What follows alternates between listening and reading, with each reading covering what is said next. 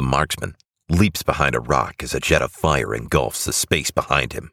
Clearing the worm from the cavernous underground lair and his opulent treasure hoard was proving to be a more difficult task than he initially predicted. The worm had chased the heroes into his lair and into a series of tunnels running under the countryside of Franklin.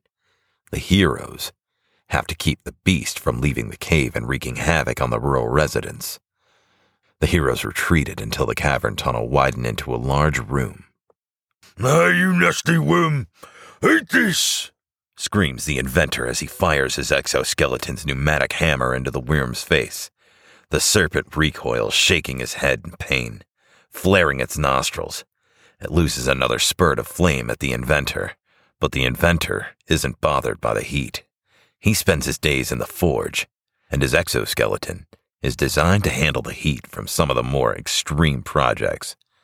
The worm's heat was just another day at the forge for the inventor. He continues to press the worm, standing resolute through the waves of flame and pounding the worm with his hammer. 2 bolts smash into the worm, and lightning pours out of the arrow shafts, wrapping the serpent in a blanket of electricity and driving it further back. The worm coils up under an overhang, which was its last mistake.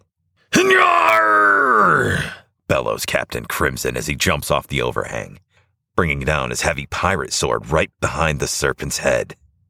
The sword makes a sound like a knife through celery, and is followed by a sickening thud of the serpent's head falling to the ground.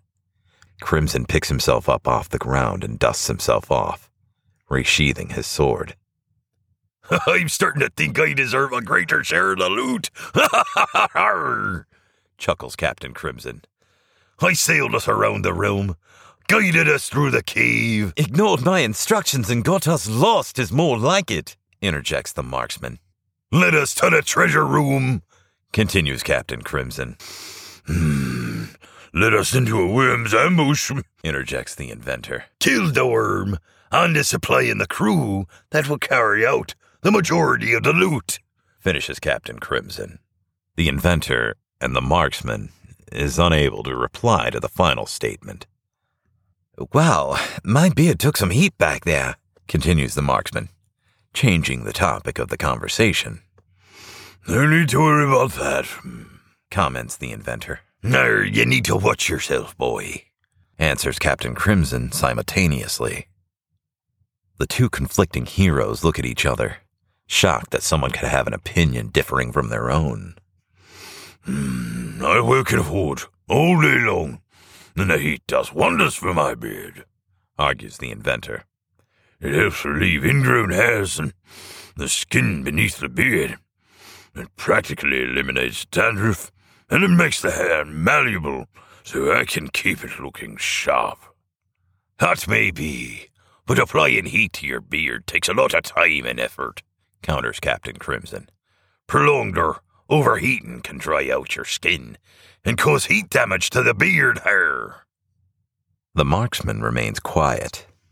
Crimson stares at the inventor, who returns his icy glare. The inventor discreetly flips on the hydraulics on his pneumatic hammer as Captain Crimson grips the hilt of his pirate sword.